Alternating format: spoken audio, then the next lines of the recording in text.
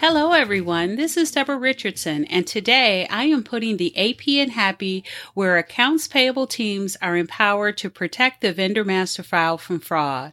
This podcast will give a voice to accounts payable team members by talking about the growing reality of cyber attacks in their world and which vendor setup and vendor management techniques they can apply to protect the vendor master file from fraud. Today's podcast episode is brought to you by the Authentication, Validation, and Management Toolkit for those AP vendor maintenance teams that still have a mostly manual process and need fraud prevention at each critical step of the vendor maintenance process.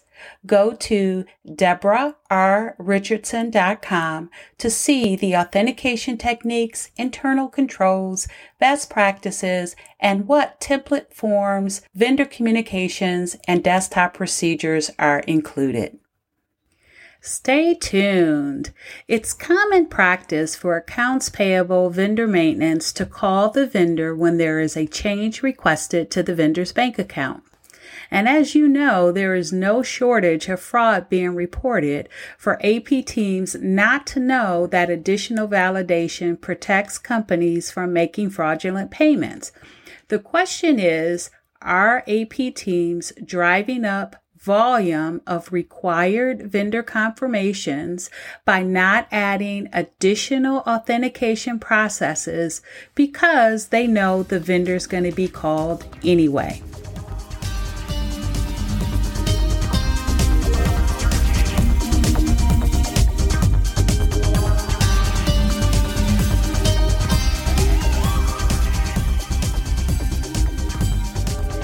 Welcome to episode 34, Vendor Banking Update, Why Calling the Vendor is Not Enough for Fraud Prevention.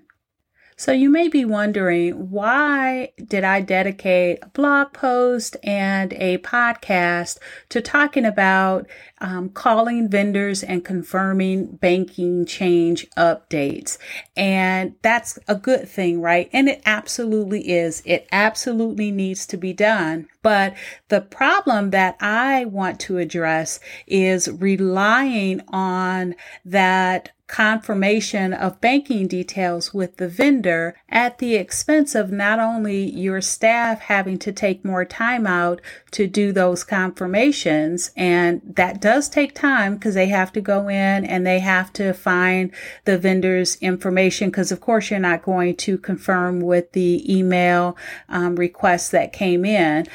So it takes time to go in, look that vendor up, get that information, and some accounts payable teams out there will go as far as getting an actual invoice that's been paid, and in some cases months old, and they will get information from that invoice and use that to confirm. So that takes time. Not to mention those vendors that don't answer the phone. So now you've got to log and you've got to keep track because you still have to confirm with the vendor, and that may take back and forth calls with the vendor to even connect to confirm. And that does come at a cost for not only your team, but also the supplier that is getting these calls and then have to confirm that that is not a request that they submitted. And so now they know that you've processed a fraudulent request. And yes, they are happy that you called and it didn't get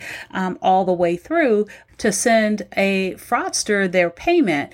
But are there processes that could have been put in place to disqualify requests earlier so that you didn't have to contact the vendor? You could disqualify that request prior to having to involve the vendor. So let's take a look at the typical process when AP receives a request to update a vendor's banking. So the first thing is they will receive the request to update the banking details. And this can be an email or a phone call, and they may be looking for a form or the instructions of how to update their banking. So you receive the request to update the banking details, and then the branded ACH form, hopefully you have one of those, along with instructions on how to submit. So the next step is that branded ACH form is completed and received back.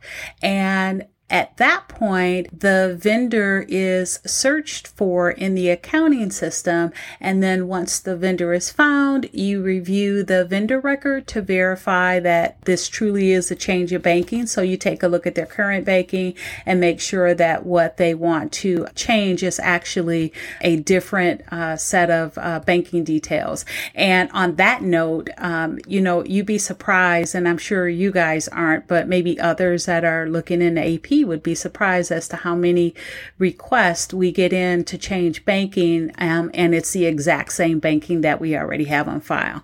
Just saying. So anyway, you get that in and you verify that it truly is a change of banking, and then you want to take that a bit further now, and you want to verify that the routing number is correct, anything that could stop it from being processed once it's confirmed, because as again, we out here that's been out in the trenches, we know that we don't want to go back to the vendor, have them confirm it, only to have to come back to them again when we figure out the routing number is incorrect. The vendors hate that. They want us to identify all issues before we communicate back to them. So, everybody learns that the hard way. But in any event, you verify the information that's on the form, and then you confirm with the vendor that the banking change is valid, and you do that using a phone number, email address, or remit address that is already on the vendor record. So you have those 7 steps.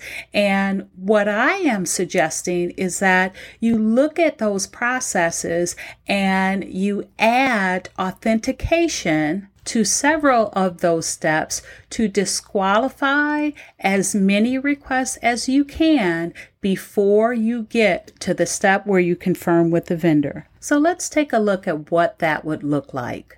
Okay, so the first step was to receive the request to update the banking details.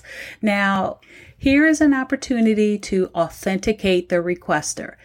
Now, whether they are calling on the phone or sending an email, you can ask 2 or 3 identifying questions from different areas to authenticate that requester before providing instructions or your branded ACH form. So, for example, you can ask that they provide you with the last 4 digits of the tax ID, and that's from the vendor record. You can ask that they provide you the last payment date, and that would be from their AR department. And you can ask for the last invoice amount, and that would be from the invoice. Only if they answer the questions correctly should a banking form be sent to the email address on file. Again, not a reply to the request. So you received the request to update the banking details, you authenticated the requester, and you sent the branded ACH form along with the instructions to update the banking details. Now, the next step is you receive the completed branded ACH form back. So here is another place that you can add authentication. This is where you authenticate the banking form, because you can require authentication criteria on that form as well. It can be the old banking, they should have it. And if they don't have it, that means you're really not dealing with the correct person at the company. And you guys are familiar with our retention schedules. Banking information has to be kept 7 to 10 years. So if they come back and say they don't have it, and that's one of your requirements, then you push back, find someone else at the company that can provide it for you, because they should have it. So you can ask for the old banking, or you can ask for their last 3 deposit dates and amounts. Find some type of criteria that can authenticate, that makes sense in your business. You can also require that the tax ID be on the banking form. So the more information that the vendor should have that would be harder for a fraudster to get is a good idea to include that on the banking form. And keep in mind, too, that if you have been just giving out the banking form without authenticating the requester first, you may be just getting in these random completed banking forms. So you still have to authenticate the banking form because that first authentication for the requester may not have been done. And on that note, it's also a good idea to update that branded ACH form every year or every 2 years so that you know if you receive or your team receives an older version of the form, it could be an indication of fraud. So you've gotten in that banking form, you've authenticated it. Now you're going to search for the vendor in the accounting system or the ERP. You're going to review the vendor record to verify that this is indeed a change of banking. And then the next step is you're going to verify that the routing number is correct. And this is another place where authentication can be added. You can authenticate the banking details.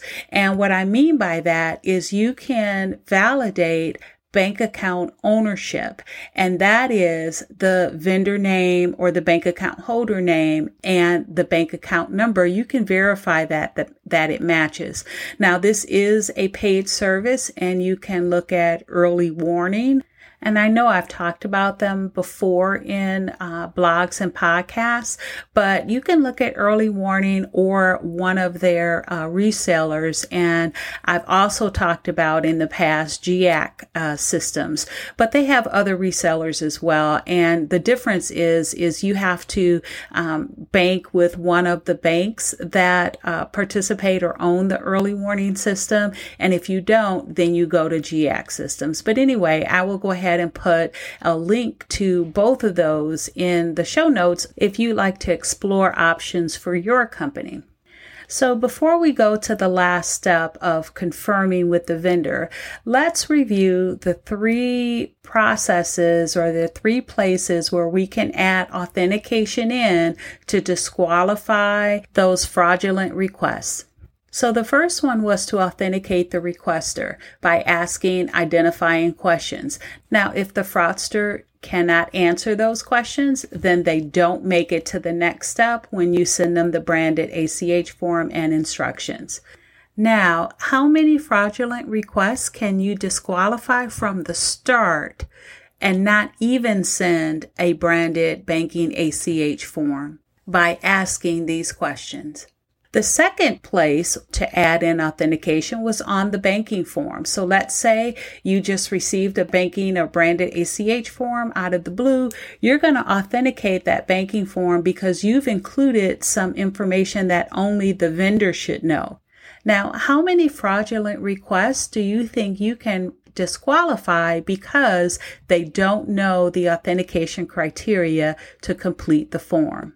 Now, the third one was at the point where you are verifying the routing number, and the authentication is to validate bank account ownership, which means verify that the bank account holder name, the vendor name, and the bank account number match. Now, how many fraudulent requests do you think you can eliminate or disqualify with this process? So by the time you get to the last step where you confirm with the vendor, you have disqualified fraudulent requests. Now, definitely less fraudulent requests will make it to the confirm step. And this lets your vendors know that you have processes in place to keep their payments safe and that they will only expect a call if they submit a request to change their banking. Does your department have any tips to keep our vendor payments safe? I would love to hear about it. Email me at Deborah@DeborahRRichardson.com or place a comment on the platform that you choose to listen. And if you're looking to add fraud prevention, that includes authentication to your manual vendor setup and maintenance process, get the toolkit that I mentioned before. I will have a link in the show notes. So thanks, everyone. I hope you enjoyed the 34th episode of Putting the AP in Happy podcast, where accounts payable teams are empowered to protect the vendor master file from fraud. Don't forget to check the show notes for the links mentioned in the podcast.